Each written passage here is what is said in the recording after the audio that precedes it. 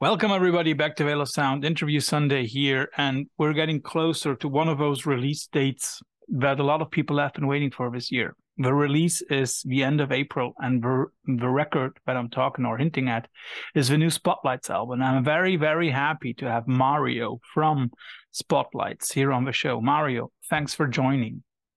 Hey, thanks for having me. Yeah, my pleasure.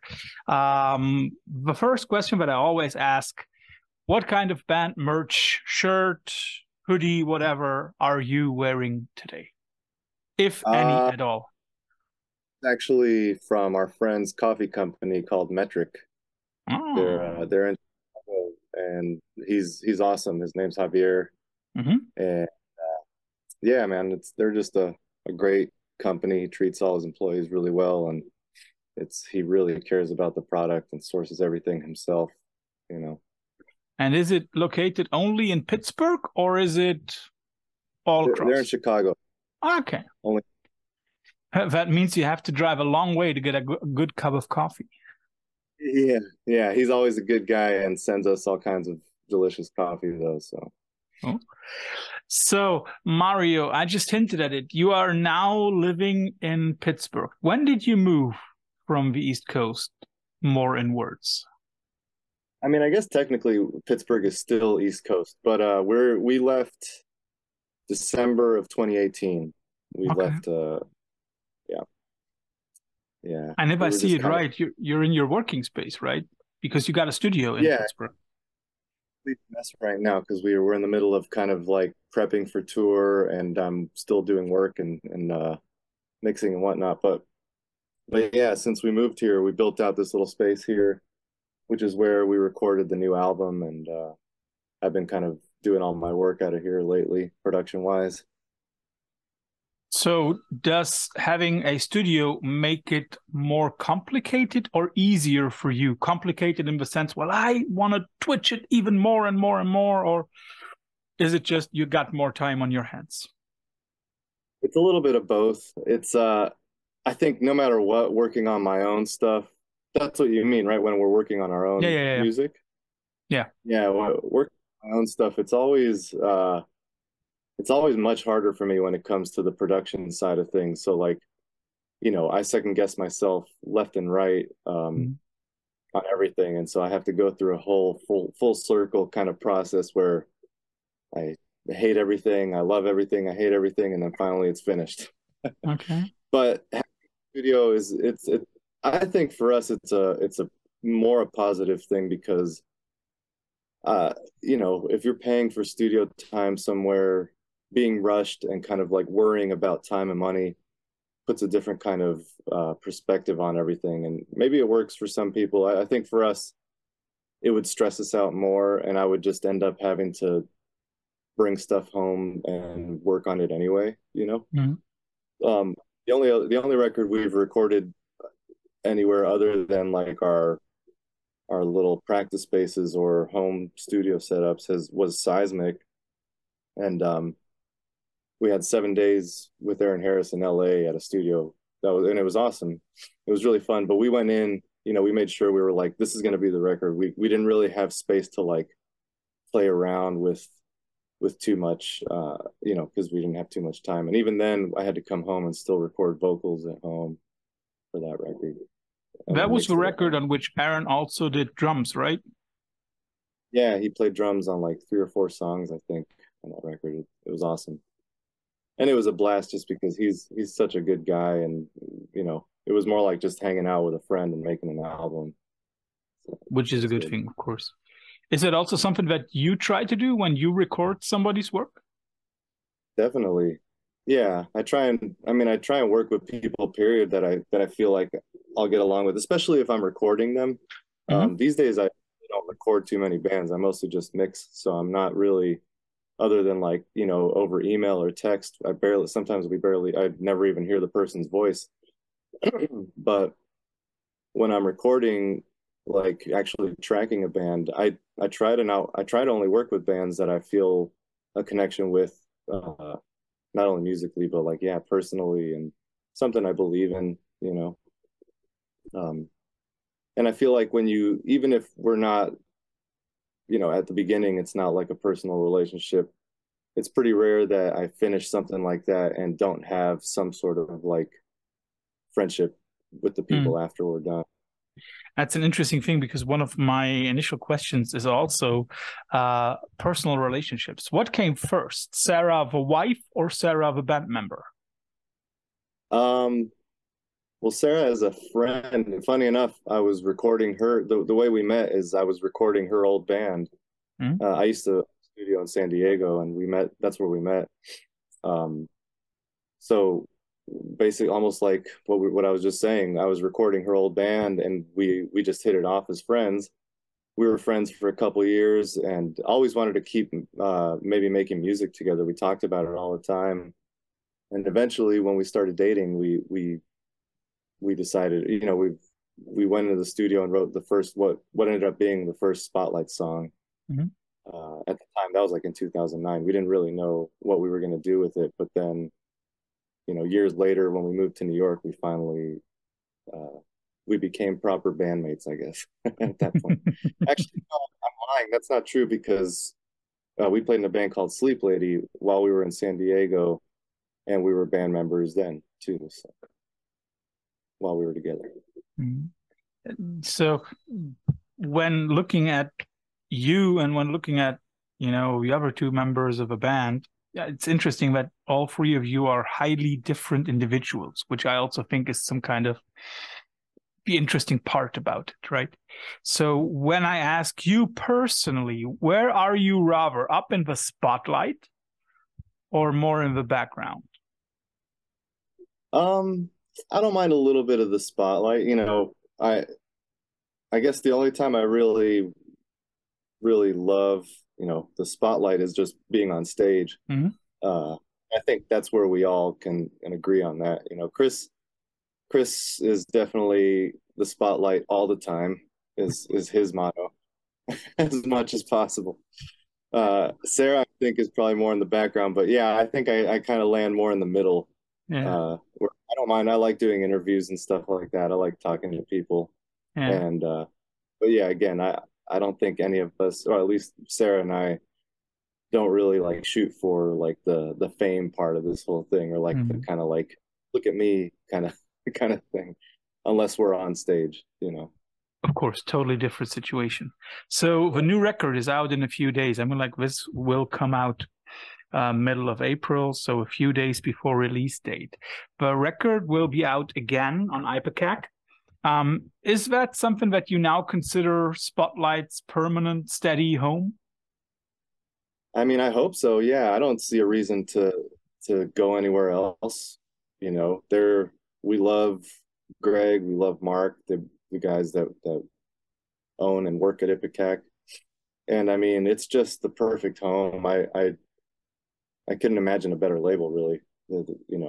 Anything that you could want as a band, I think they provide, and as long as they'll have us, I think we'll stay there. What also, I'm pretty sure a lot of people will be struck when they listen to the new record, especially the first 2-3 songs. Because what struck me is that there is a very interesting emphasis on percussion and its possibilities. For example, correct me if I'm wrong, but there seems to be a xylophone on Beyond the Broken Sky. Yeah, actually, well, that's something we've. It's almost been like a staple for us. Is that kind of, I usually do it. It's a synth, really, but it's a xylophone kind of sound. Yeah. And I feel like that's been one constant throughout the whole Spotlight's discography is those bells. And then there seem to be some program beats, for example, on The Alchemist. So it seems as if you are playing with the possibilities of percussion once again. Is that something that you strive for, not repeating structures over and over again? I mean, definitely on this album in particular, 100%. That was the goal from the beginning for this record, was to kind of change things up. And to your point, actually, that none of that is programmed drums. Those are all real drums being played. We took a lot of time and purposefully pushed ourselves to like change drum sounds from song to song, even from part to part, and really like tweak things to the point where like Chris, for the most part, for the most of the album, we separated drums and cymbals. So Chris had to overdub all the cymbals for most of the songs, which is it's a but he killed it, and that gave us a lot of room to play around with using effect pedals and things like that with the drums to get interesting sounds that don't sound like regular drums. Exactly. And it struck me when I listened to The Alchemist first, of course, and then later on comes Sunset Burial. And at first you have the feeling as if on Sunset Burial, it's again a feeling of programmed drums. Now you explained it's not. But when you listen to Sunset Burial a little bit more, you recognize, no, those are real drums. And that's also what struck me, so that you seem to play with not only the effects, but also with the way that we as listeners perceive the album. Yeah, definitely. And I'm glad you're saying that, because that was kind of the goal, is to, we didn't want to just have like an album of songs that all kind of sound the same. And so, yeah, that was the effort we were going for, was to really not only strive for something different musically overall as a whole, but like, dynamically within the songs and within the record, just because, I think we write and we try to make music that keeps us interested as players and as fans, so we try to make the music that we would want to hear as fans. And for us, that's how things stay interesting. And sometimes it also seems as if you are trying to change a lot of the sound through distortion and effects into something even bigger. One of the reference songs for that for me would be Algorithmic, where it sounds as if you are doing the good old Jack White thing. I throw my guitar for so many pedals that it sounds like a bass. So on Algorithmic, is that really the way that you used a lot of pedals for that particular sound to sound it like a bass guitar? Yes and no. Are you talking about like what at the very beginning when it comes in? More about the very heavy part in the middle. So most of that, and I think that's something people don't realize about our band, is most of that stuff is bass. It's Sarah. Yeah. She's the one with I think she's got probably like 23 distortion pedals on her pedals. Awesome.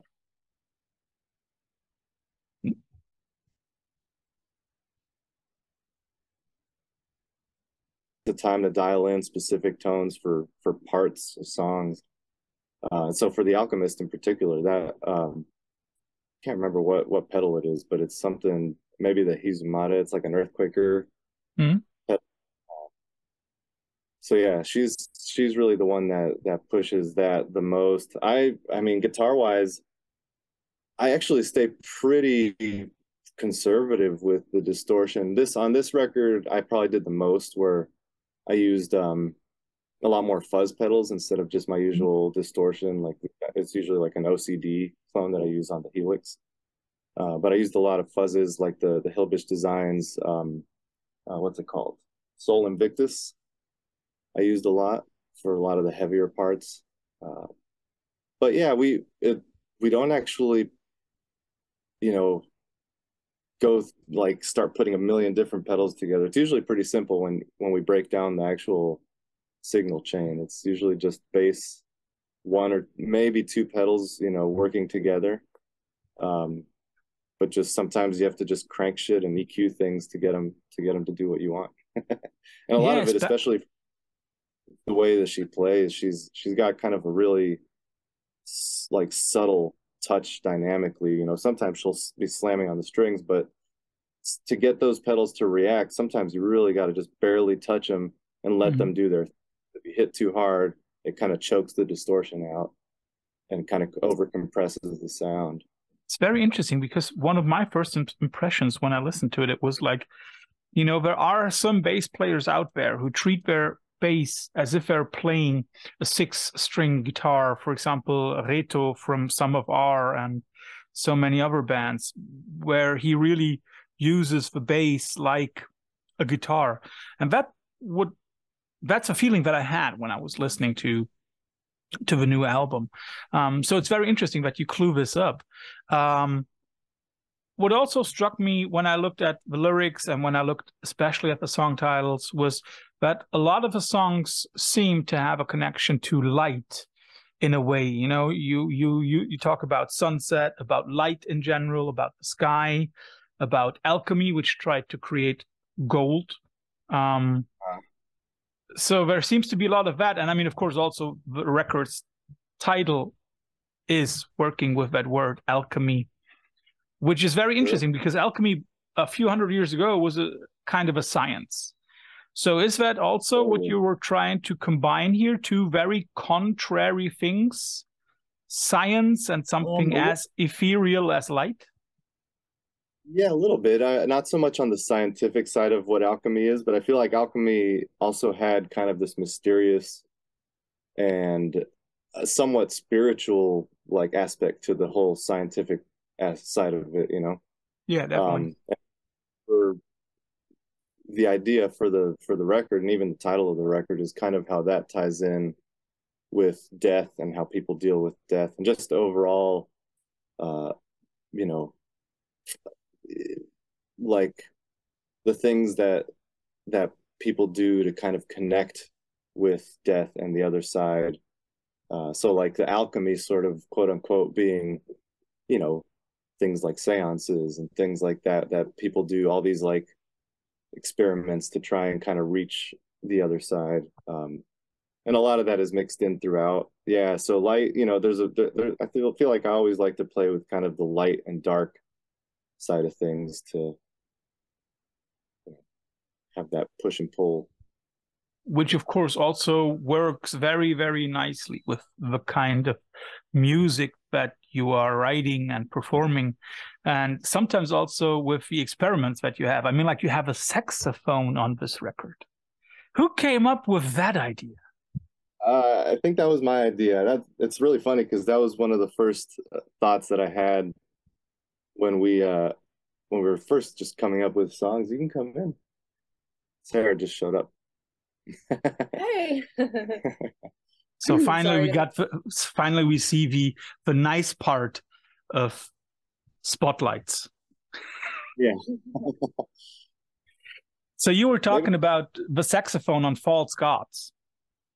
Yeah, so that was an idea, I think like maybe halfway through COVID, I was just writing a bunch of different stuff and coming up with different ideas. And we didn't really have an idea of how things were going to sound, but I did for some reason just want horns and I wanted a saxophone to play some part in it. And when we wrote the song False Gods, it made perfect sense to fit in that song.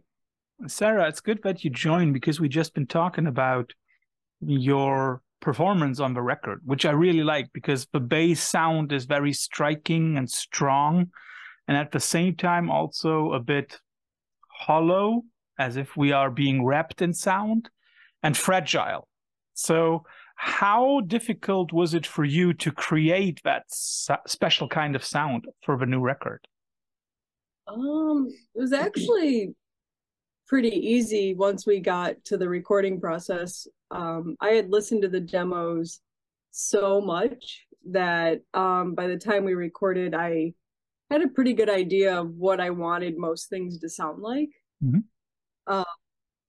And then, you know, once we get into the process of recording, you know, Mario's also there to really help me dial in the like sounds and textures I'm looking for. And, you know, he really plays a big part in me being able to get those across, you know, with his mixing and engineering. It's usually pretty quick though. Kind of like I was saying, we try and keep it simple. I think like me and her, you know, I'll have the initial kind of idea of like, okay, this should be kind of giant and fuzzy or whatever, and she'll just start playing with her pedals, pick what kind of sounds good, and then we just tweak a little bit and go. Yeah. You know, we don't really like to like fuss around different options.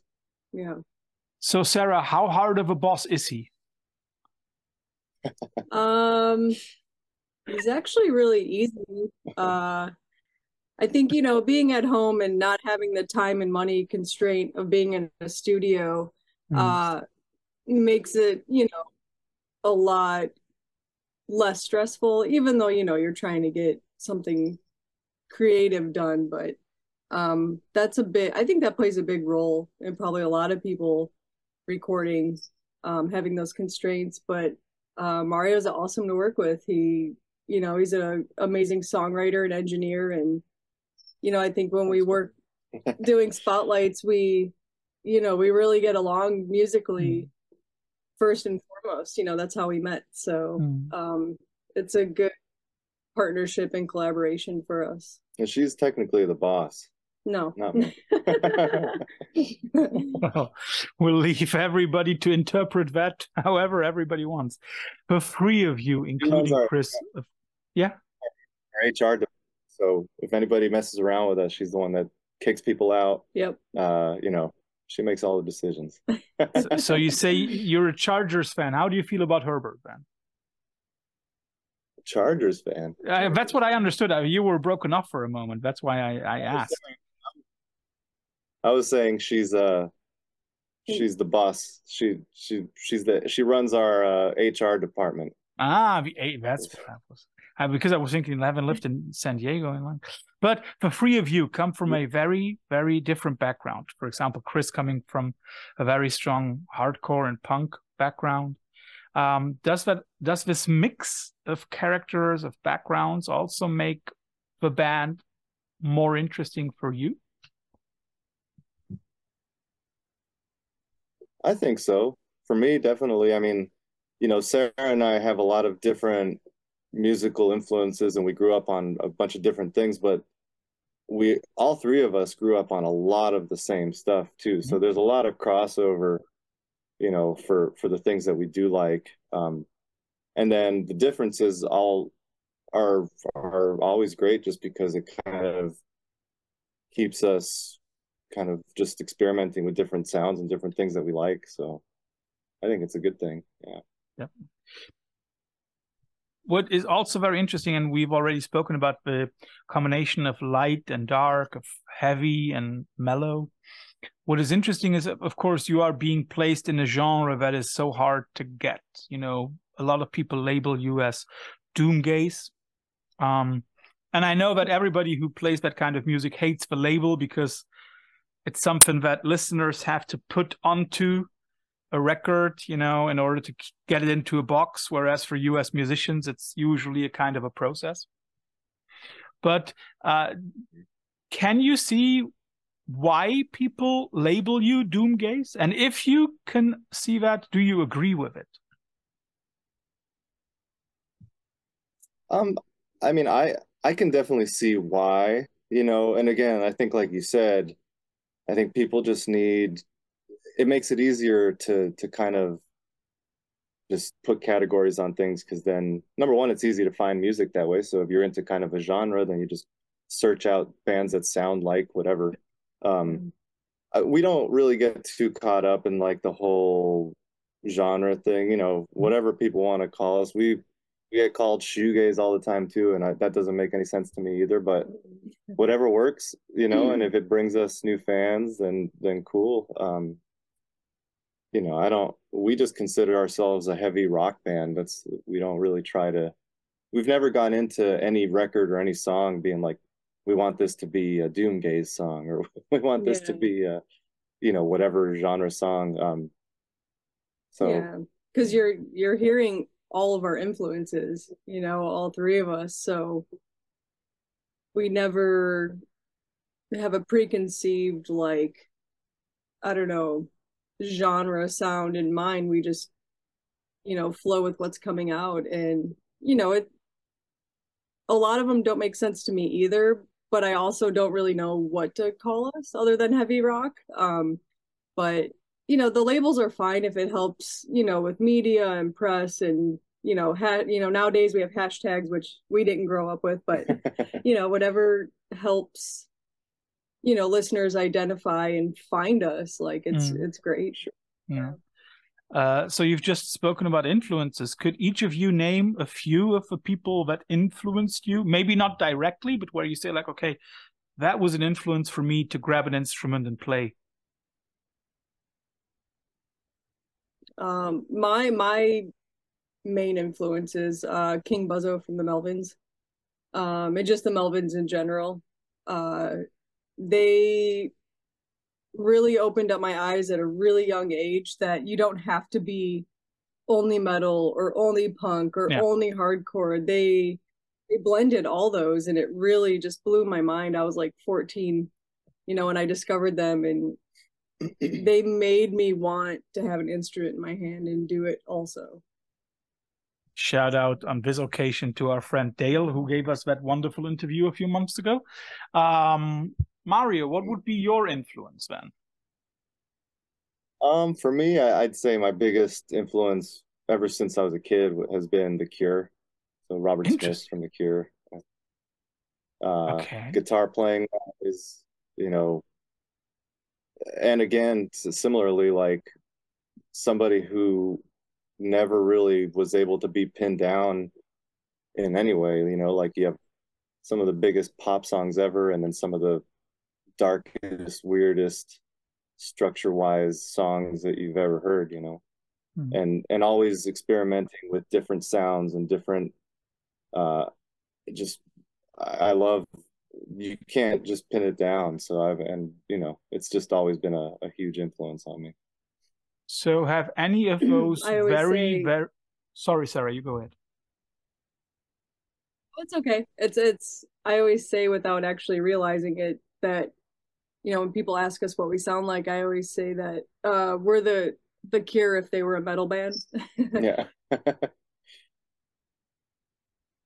Or so the Melvins if they were a new wave band. But, right. Exactly. Yeah. Exactly. But did any of the other very early doom gaze affiliated bands like Nadia, Angelic Process, Jesu, did any of those have like an influence on you? Did you listen to that stuff?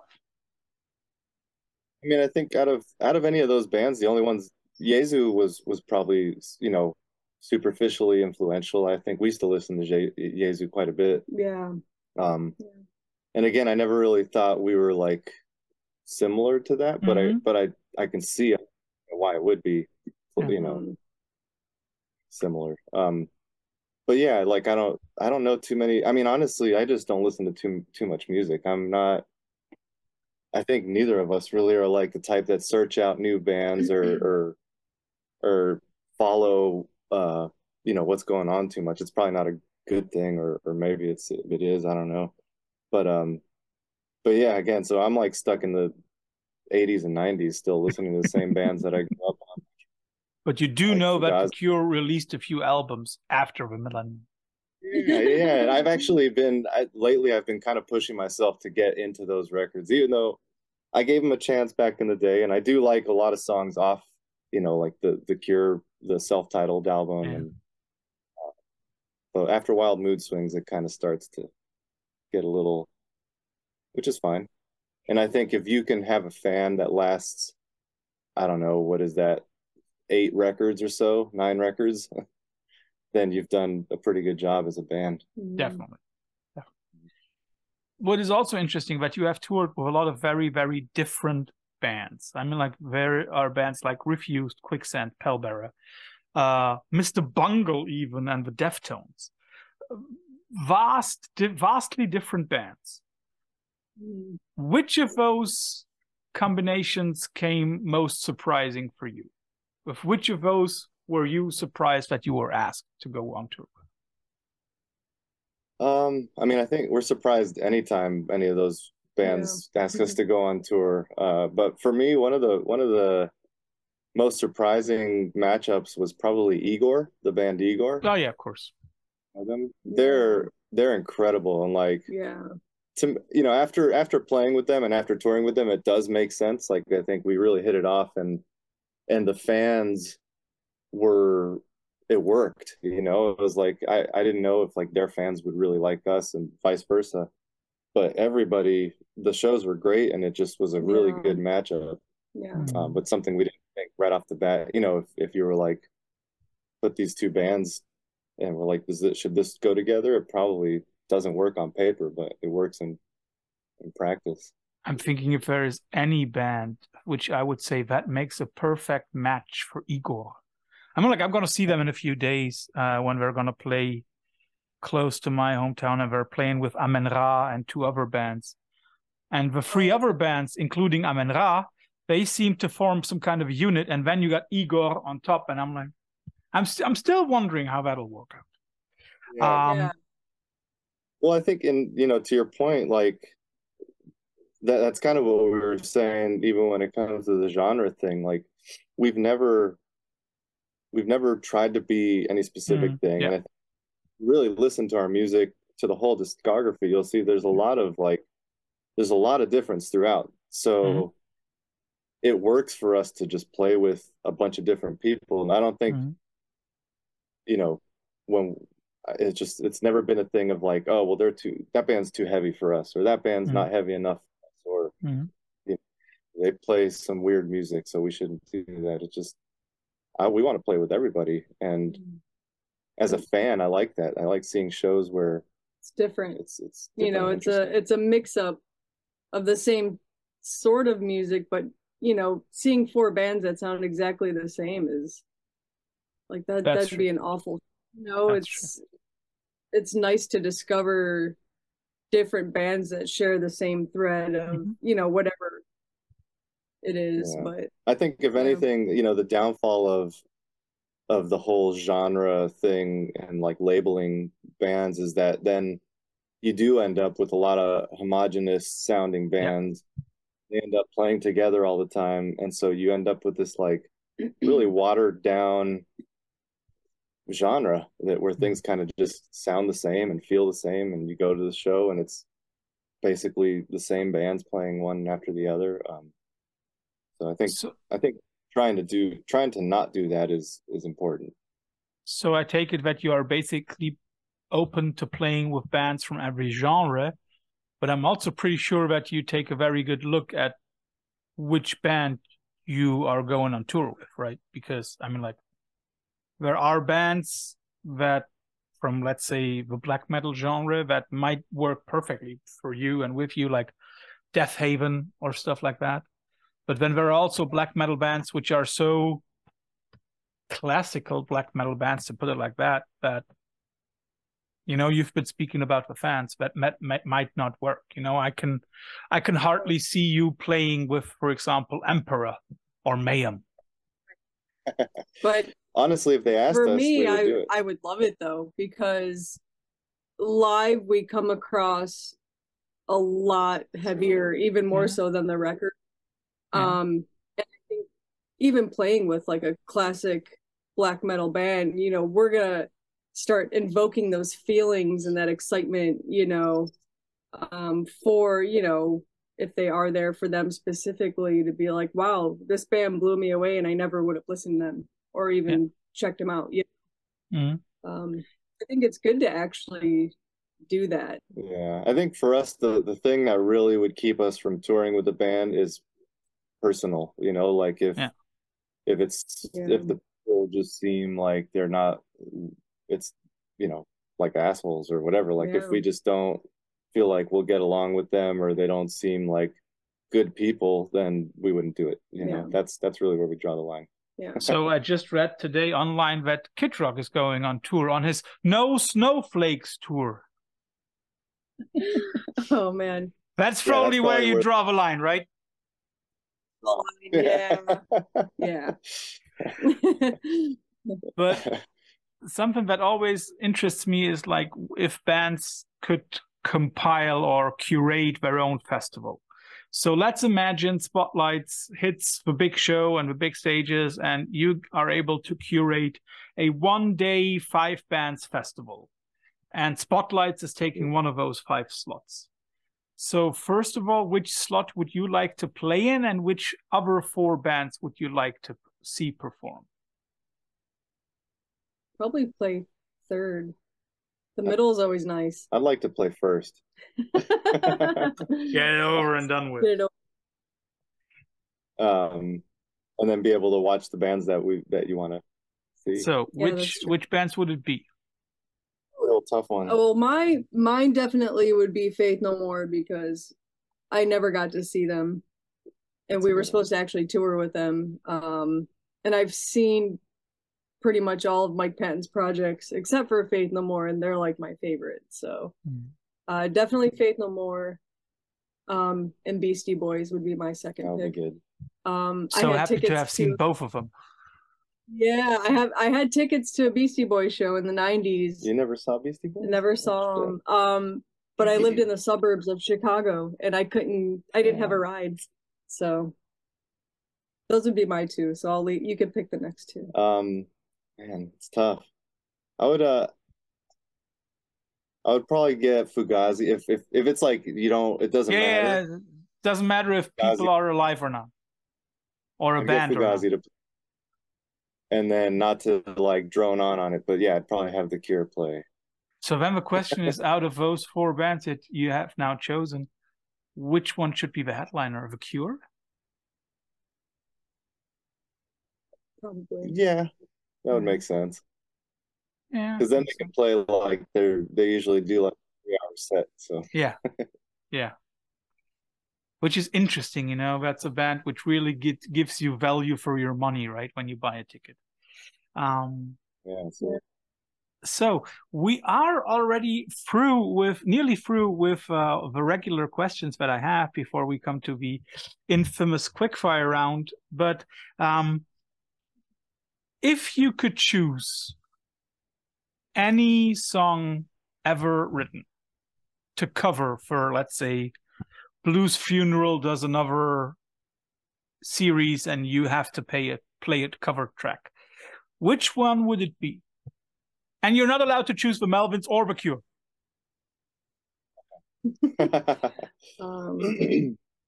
That's tough. Well, there's these would be totally like way far removed from like the world we're in, but there's a Peaches song I'd like to cover. And a Santee Gold song that I'd like to cover. Okay. Yeah. Mario? Yeah, we actually were almost doing that Santee Gold song. Yeah, we might still do it. I would probably want to cover. I have to actually pick the song. Yeah. Or can I just? Oh, I mean, I don't know the name of the songs, but I would probably do like a Jane's Addiction song off of Nothing Shocking. Okay, interesting. So we come to our infamous quickfire round, and you always get 2 alternatives, and both of you have to choose one of those 2, and maybe give a short explanation why. It's always like roses versus tulips. Which one do you like more? AC versus DC, black or white? You know what I mean? Let's start off with something easy, I would hope. My Bloody Valentine versus Slow Dive. You go first. I'm not really familiar with either band, but I think I'd probably pick My Bloody Valentine. I'm kind of in the same boat, and it's probably not fair to because I really don't know too much Slow Dive. I don't know. Okay. So, I do know a couple of My Bloody Valentine songs, and I would probably choose them.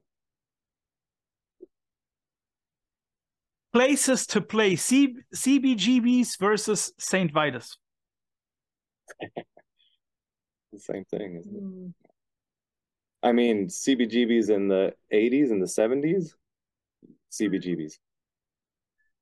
CBGBs in the 90s versus St. Vitus now. St. Vitus. St. Vitus. Yeah.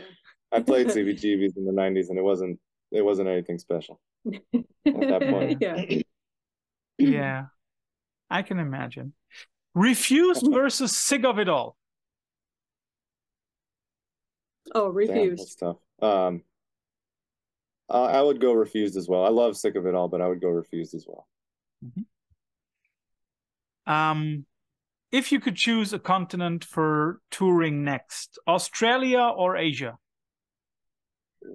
Oh, that's killing us. Asia. I would do, yeah, I mean, I'd really want to go to Australia, but I would say Asia just because there's more places to play. What do you prefer, touring or writing and recording? That's tough too. Yeah.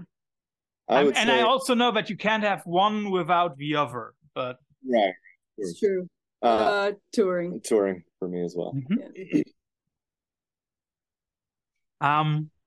Mr. Bungle versus Faith No More. I'm pretty sure I already know Sarah's answer. Oh, that's hard. That's Faith No More for me. Faith No More. Yeah. As I still have to see Mr. Bungle, I would always choose Bungle, but I can more with Jim Martin. Right. Oh yeah. Yeah. Well, I've seen Faith No More with Mark back in the 90s. Being a lucky kid. Of the 70s. Maybe something for Mario, being the guitar player. Stratocaster versus Les Paul. Stratocaster. Neurosis versus ISIS. God damn it. It's hard. I'll go ISIS. That's like a really that's like this. That's so hard, yeah. Because also you can't have one with.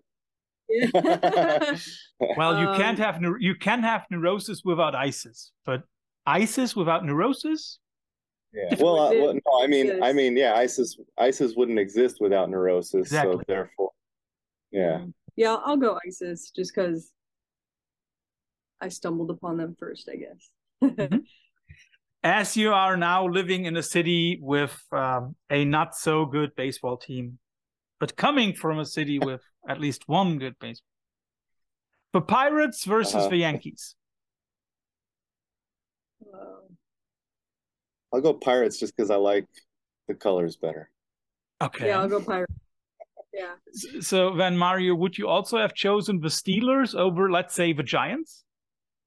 Yeah, I mean, I'm not a huge sports fan, people, so I don't teams, but I like the designs better of the Steelers.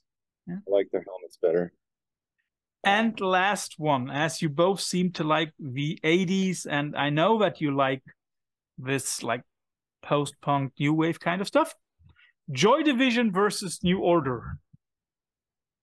New Order for me. Probably New Order, yeah. Interesting. You're the first ones to choose New Order, and I'm very happy that finally somebody does it. Everybody else like, yeah, Joy Division. Joy Division. Yeah. I never really, I don't know. I mean, I came to New Order first when I was a kid. Me too. They were like one of my first favorite bands, but then, and then I heard Joy Division and it made sense. I'm like, okay, sounds similar, but then I could never get into his vocals. Yeah. I don't know. I just never been too into the Joy Division vocal sound. Is Joy Division the shirt with the mountains that everyone wears? Yeah. That's right. Yeah. By the way, if we're talking about 80s bands, can you listen to stuff like The Smiths? Because I'm pretty sure that everybody who grew up in the 90s either loved or hated them. And if you loved them, it's the question whether you can still enjoy them. She's never liked The Smiths. Yeah. I was a huge fan. I can still listen. I don't really tie the two together. And I'm not really like that big of a fan, like a massive fan. It's just, and I'm more of a Johnny Marr fan anyway. Like that's The Smiths to me is Johnny Marr. The guitar sound, of course. Yeah. Marcy was just kind of like whatever, doing his thing on top of cool music. So well, yeah, I can understand that. So, Sarah, Mario, thanks for all the very, very interesting answers. Thanks for being on the show. And everybody, in a few days, we will, or the new record will see the light of day, and everybody should listen to it. Awesome. It's the end of April, right? When it's going to be released. Yeah. So listen to it, love it. And now is your chance for final last words. Well, I'm glad I made it. was out at a doctor's appointment, was hoping to make it back in time. So thank you for having us. Appreciate it. Thank you for joining. Anyone So good luck with the tour. Thank you so much. Yeah, thank you. Appreciate it. Have a Take great care. evening. Bye-bye.